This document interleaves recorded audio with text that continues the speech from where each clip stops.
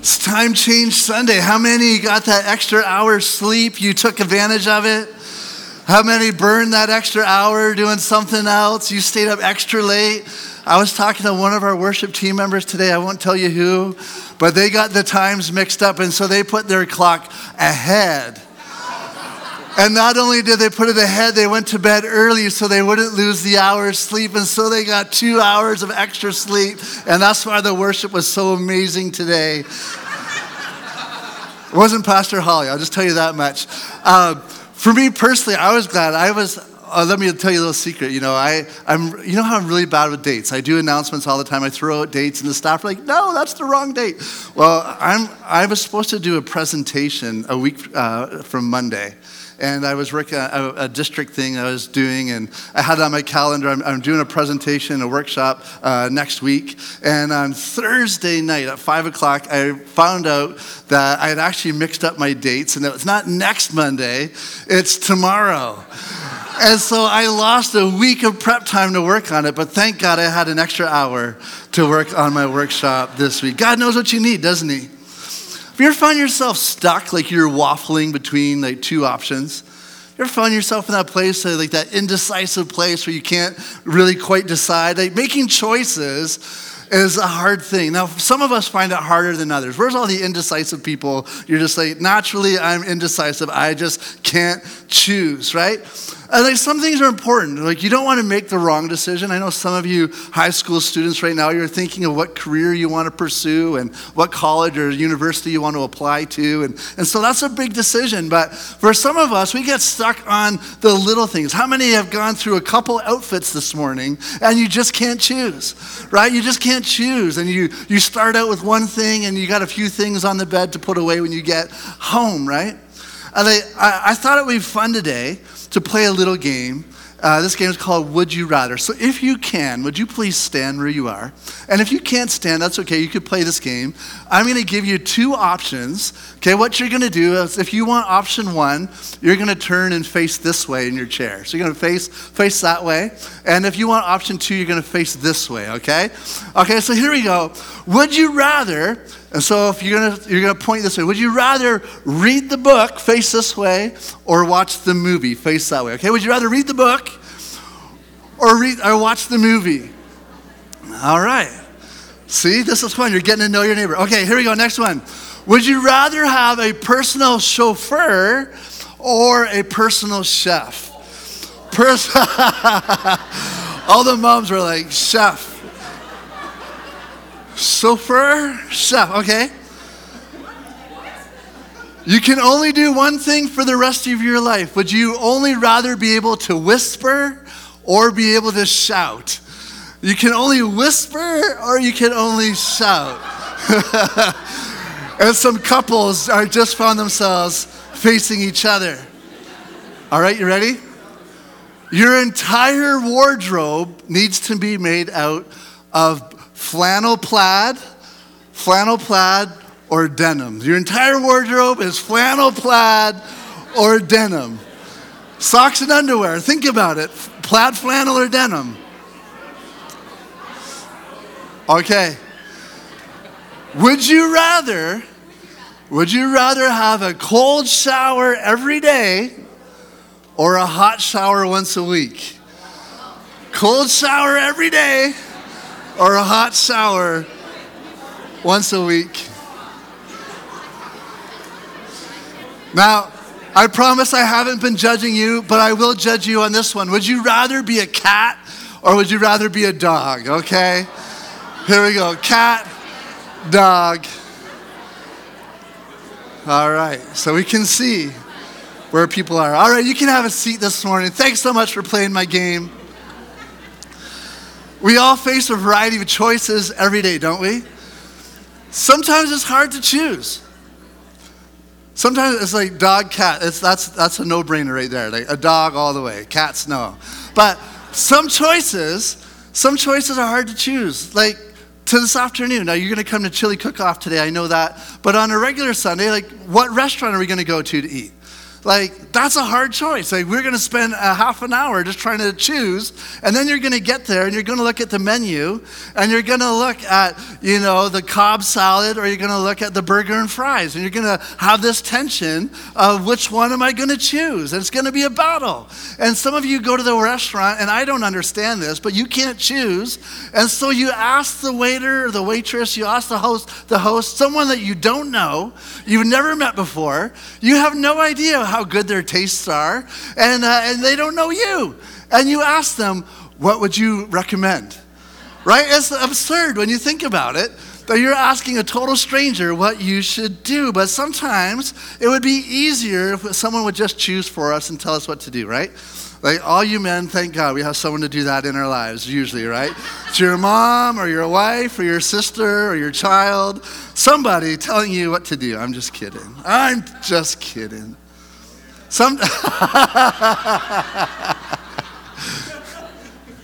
I wear the pants in this family, Pastor Ralph. Holly just tells me which ones to wear. Sometimes we'd rather decide not to decide, right? And that in itself is a decision. We're just deciding not to decide. But every day we're faced with choices. One of those choices is to worship, serve, and honor God. In fact, that's not an everyday choice. That's a moment-by-moment choice, isn't it? That we get to choose to follow God. And so in this series that we've been in, it's a series we've called Altars. And we've been looking through the scriptures at various altar moments throughout the Old Testament where God marked a moment in people's lives. It was his presence, his power, it was his provision. And we saw how God's people, they celebrated that moment and they marked God's faithfulness, his blessing in their lives. And so we've been looking at these different stories. In week 1, we saw how Abraham built an altar of covenant where God said, as I have been with you, I will be with you.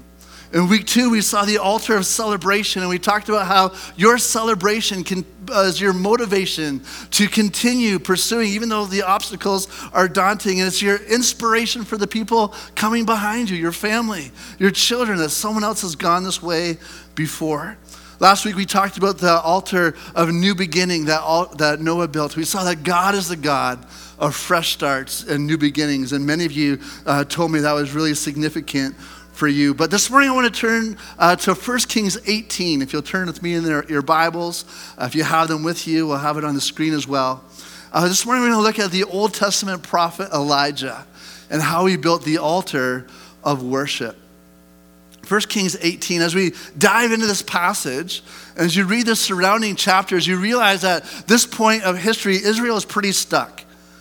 They've been faced with a choice that has left them paralyzed, and so far their decision has been not to decide. They haven't made a choice or chosen. And as we read this story, we see that Israel has been on a downward spiral for many years at this point. Reading through chapters 14 to 16, there's been a succession of kings. And when you read those chapters, it says that the kings and the rulers of Israel were continuously provoking the Lord to anger. Imagine that.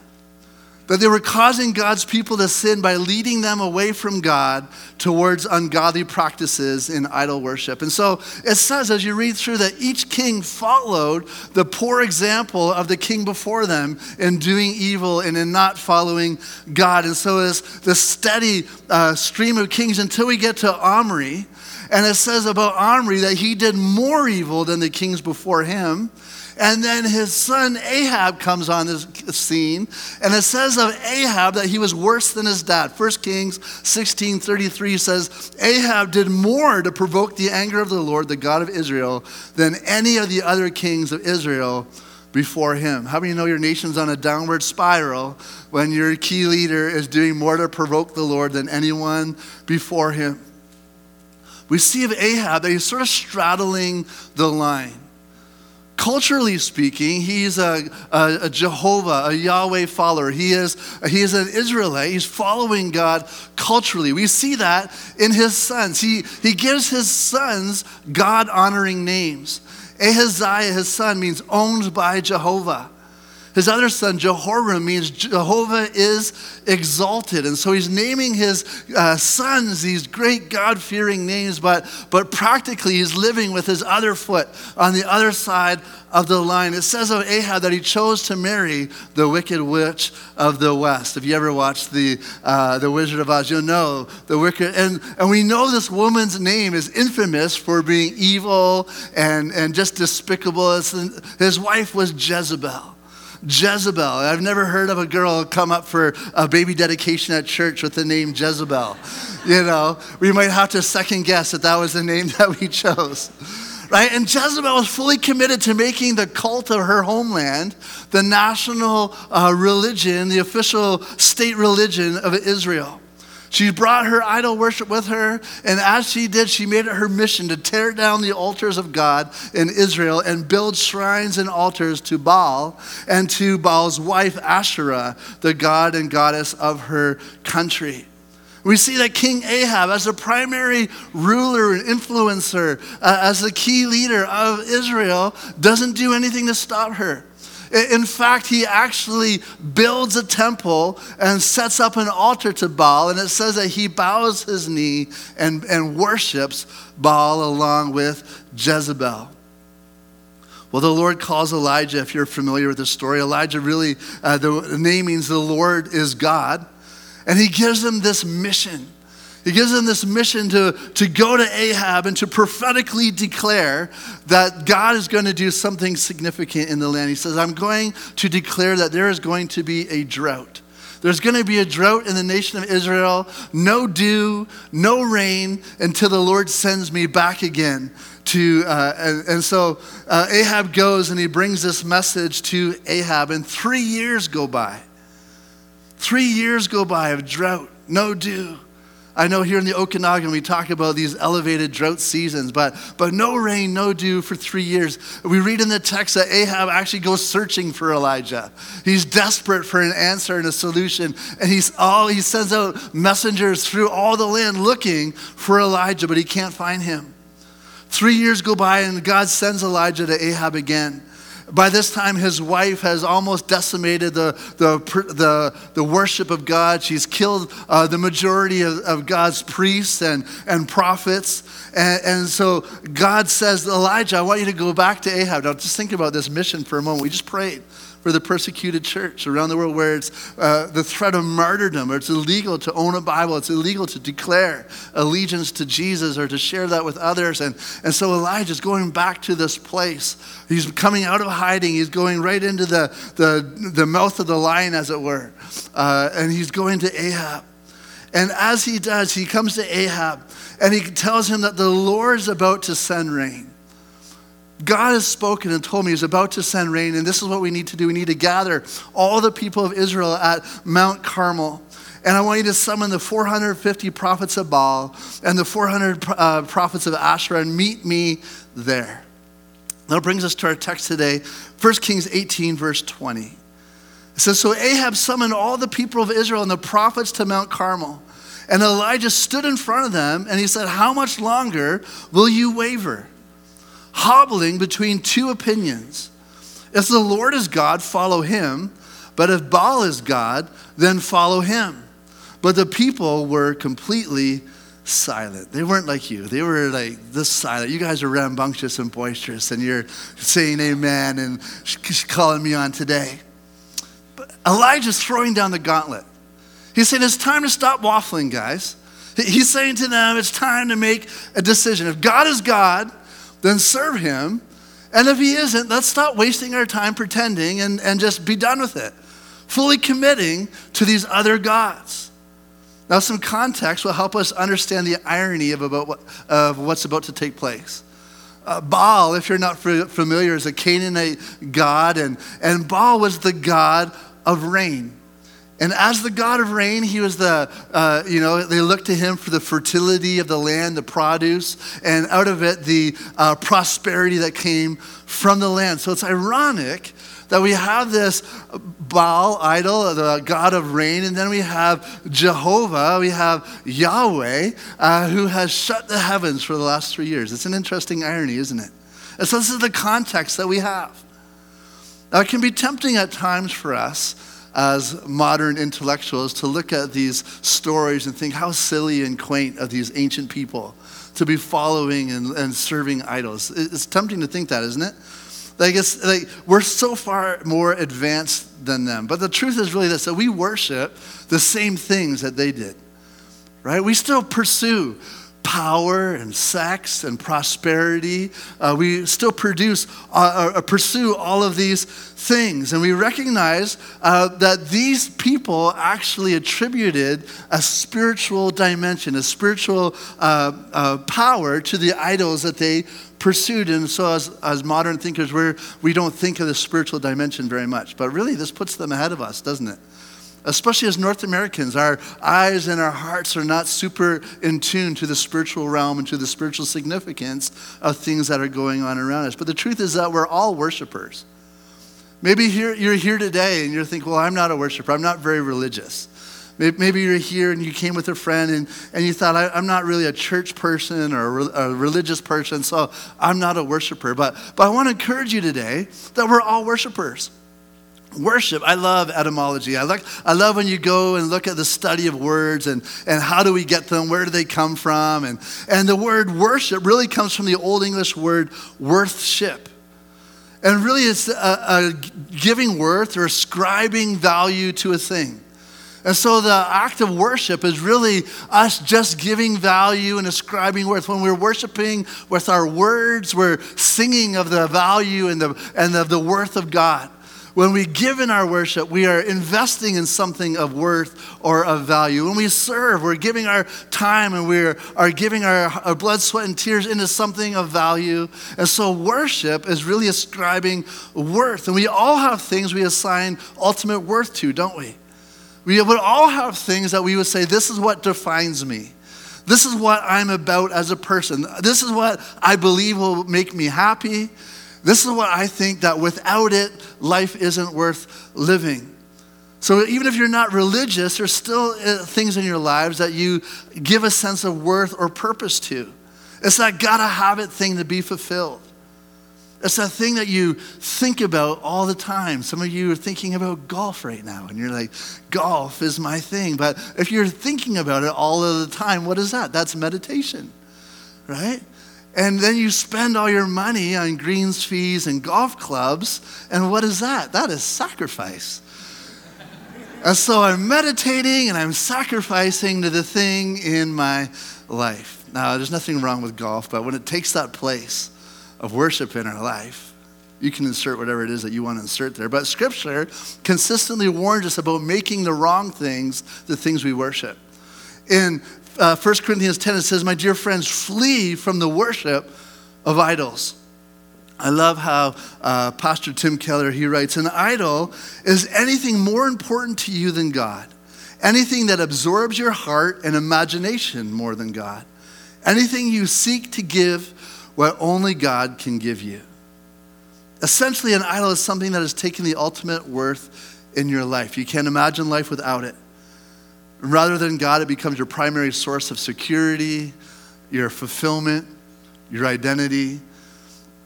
The thing is hard for us sometimes to recognize idols because sometimes idols are good things that have become God things in our life. Good things that have become God things. There's nothing wrong with golf. But you know it can become an idol, right? There's nothing wrong with money. But when it becomes a primary form of our security, when it becomes a thing we're worried about all the time, worried we're not going to have it, or worried about how to get it, right? When we are willing to sacrifice our integrity to get it, when we are willing to sacrifice our generosity to keep it. You know, we have even seen people willing to sacrifice their family to get more of it, right? Workaholism and stuff like that. For others, family represents their fulfillment. Some people loathe being single so much. And I understand the desire to have a family and to be married or to have kids. I understand that. But for some people, that's become the focal point of their life, has become their source of identity. It's become the source of their obsession. Some of us put so much weight on having the perfect family that we're unhappy and bitter when things don't work out the way that we wish that we would. A family can become an idol. For some of us, it's accomplishment.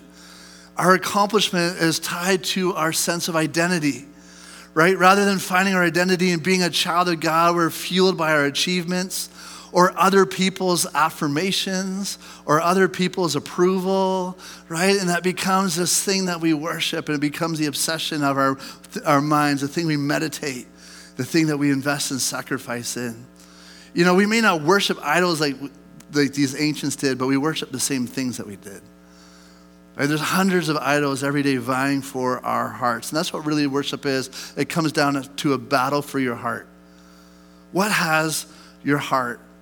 And so Elijah, he gathers the people around them and he gives them this pep talk. He gives them this rallying cry. I kind of picture that scene from the movie Braveheart where he gathers them all up and he's like, today's the day, guys. Today we're going to choose. If God is God, let's worship him. And if God's not God, let's forget all that. And he's expecting a big cheer, and it says there's crickets. It says the people are silent. It's unlike the Braveheart movie at all. Can you imagine just giving it all you got? They're silent. Maybe they felt guilty and convicted. Maybe they were unconvinced. Maybe they're like, well, let's see how this goes first before we decide. Anyone like that? You're just kind of like in the back, like, let's see. You know, I'm not going to decide until I know how this is going. Well, Elijah sets up the challenge. 1 King 18:22 says, Elijah said to them, I'm the only prophet of the Lord who's left, but Baal has 450 prophets. They'll bring 2 bulls. The prophets of Baal may choose whichever one they wish and cut it into pieces and lay it on the wood of the altar, but without setting fire to it. I will prepare the other bull and lay it on the wood on the altar, but not set fire to it. And then call on the name of your God, and I will call on the name of the Lord. The God who answers by setting fire to the wood is the true God. And all the people said, sounds good to us. So then Elijah said to the prophets of Baal, you go first. There's many of you. Choose one of the bulls, prepare it, and call on the name of your God, but do not set fire to the wood. And so verse 26 says, they prepared one of the bulls, and they placed it on the altar, and then they called on the name of Baal from morning until noontime, shouting, O Baal, answer us. But there was no reply of any kind. And they danced, hobbling around the altar they had made. About noontime, Elijah began mocking them. I just love Elijah. He's just like, he's awesome. So you have to shout louder, he scoffed. Imagine, you're the only one there following Jesus, and everybody else is like, you know, on a different page, and he has the audacity to mock them. He's going to have to shout louder. Surely he's a God. Maybe he's daydreaming, or he's relieving himself, or maybe he's away on a trip, or maybe he's asleep and needs to be wakened. And so they shouted louder. He's just stirring the pot. He's like the older brother. He must have been the oldest sibling, right? Stirring the pot. And so they shouted louder. Following their normal custom, they cut themselves with knives and swords until the blood gushed out. And they raved all afternoon until the time of the evening sacrifice, but still there was no sound, no reply, and no response. You know, I read this passage and I can't help but notice the writer includes 2 phrases that stood out to me about worshiping false gods. It says they danced, hobbling around the altar that they had made. And I wrote here that false gods require strenuous effort to please them. See, the false god of religion says, are you working hard enough? Are you keeping up the rules well enough? Are you deserving of God to respond to you? Secular idols like money and success, you know, they demand that we constantly dance, that we're feverishly trying to get into the right school and land the right job and acquire enough wealth to be considered a success. The idol of beauty demands that we CrossFit and Pilates and dance and diet, and you know we have to plastic surgery ourselves, all to find that place that we're comfortable and feel good about ourselves. The idol of popularity, it has us dancing always on our toes around our friends and families, hoping that they'll like us, that they'll approve of us. It's like a big "So You Think You Can Dance" audition. What are they going to think of me now, right? When we're following this idol of popularity. But it says in this verse that they literally danced until they were hurt and limping. It says that they were hobbled. The word hobble, it just means to walk in an awkward way, typically because of pain from injury. Is to be restricted in activity or development of a thing. And so they were hobbled. How many times have we seen people whose lives have been hobbled in the attempt of pursuing the idol? And in their pursuit of their idol, it's left them injured in pain and brokenness. See, people all the time whose freedom is restricted, like they have a shackle on their soul. That's what false idols do. False idols require strenuous effort to please them, and false gods always push you toward destruction. So they shouted louder and they followed their normal custom. They cut themselves.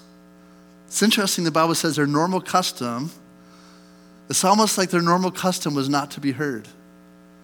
Their normal custom was to be begging for an answer. Idols always keep you pushing for more. Do more, earn more, work harder, be more earnest, and then you'll get the response that you crave. Some of us have found ourselves in that place, just trying to find a response that we're looking for. Idols always push you to a place of destruction. It says in their earnestness and desperation, they were literally slashing themselves. People in our culture are literally slashing their bodies. You think of anorexia. We think of the great lengths that people go through plastic surgery. Not that it's necessarily bad, but they're trying to find this desperate peace with their bodies, with their figure. We see people slashing their families through workaholism, through the pursuit of money, through just all kinds of things. We see them slashing their souls where they compromise their integrity in order to succeed or to advance themselves. And what happens when we have slashed ourselves and we find ourselves wounded and bleeding? We turn to addiction. We try to find something to numb the pain. We find this happening in our culture all around us. Yeah, we don't serve idols, but we do serve idols in our culture, don't we? And idols always end up giving the same result. It says, still there was no sound, no reply, no response. Going down to verse 30, Elijah decides that he's seen enough and that his point has been made. And he says, guys, I've given you all day. And it says that he goes, he takes 12 stones from the broken down altar that had been there in that place. And he takes 12 stones and he rebuilds the altar. We see 12 stones symbolic of the 12 nations of tribes of Israel. And he builds this altar. What had been torn down, he rebuilds. And then he puts the wood on top of the altar. And then he builds a trench around the altar. And then he says to the people, he says, I want you to go. And I want you to get 3 buckets and fill them full of water and begin to pour it out onto the sacrifice. Pour it out over the altar. And when you get those 3, go and get 3 more and 3 more and 3 more until 12 jugs of water have been poured over this altar till it was running down the rocks, till it was filling the trench below it. And I want us to just think of this for a moment. Where are they in this place and time? They're in the middle of a drought. And so what is Elijah doing? He's making this sacrifice impossible. It's hard to ignite a wet altar, but at the same time, he's also pouring out what's most valuable and sacred to them. He's pouring out onto the altar what they're all desperate to have. At the end of this challenge, they won't be able to say that he didn't give them an advantage, that's for sure. Verse 36 says, at the usual time for offering the evening sacrifice, Elijah the prophet walked to the altar and he prayed, O Lord God of Abraham, Isaac, and Jacob, prove today that you are God in Israel and that I am your servant. Prove that I have done all this at your command, O Lord, and answer me so that these people will know that you, O Lord, are God and that you have brought them back to yourself. Immediately the fire of the Lord flashed down from heaven and burned up the young bull, the wood, the stones, and the dust. It even licked up all the water in the trench. It was a consuming fire. And when all the people saw it, they fell face down on the ground and they cried out, the Lord, he is God. Yes, the Lord is God. As God responds, the people who had been silent respond in the only way they know how. They respond with worship. They bow to the ground and they cry out, yes, he is God. Here's what I want us to know this morning, that while idols require strenuous effort, God receives you by grace through faith. See, when everyone else danced until they limped in pain to get Baal's attention, Elijah simply prayed a prayer of faith. God, would you hear me now? See, acceptance on other religions is based on our obedience and in our merit. If I obey, then I'll be accepted. But the gospel turns everything around and says, you're accepted. And your obedience is in a response to God's grace and mercy. See, while idols leave you broken and bleeding, God broke himself and bled for you. That's the power of the gospel. The people in their desperation for a response cut themselves and bleed, looking to get their idols' attention. Jesus was broken and bled for your salvation. It's a beautiful thing. While idols are ultimately powerless, God responds with a miracle. Maybe you're here this morning, you're thinking, that would be great if God would just prove himself with a miracle. Like if my kids could all be in a good mood this afternoon, that would be a miracle. I would love that. You know, if God could make the Vancouver Canucks win the Stanley Cup, then I'll believe. Some people came to Jesus in Matthew 12 and said, teacher, would you show us a miracle, prove who you are? And Jesus said to this, he said, the only sign I will give is the sign of the prophet Jonah.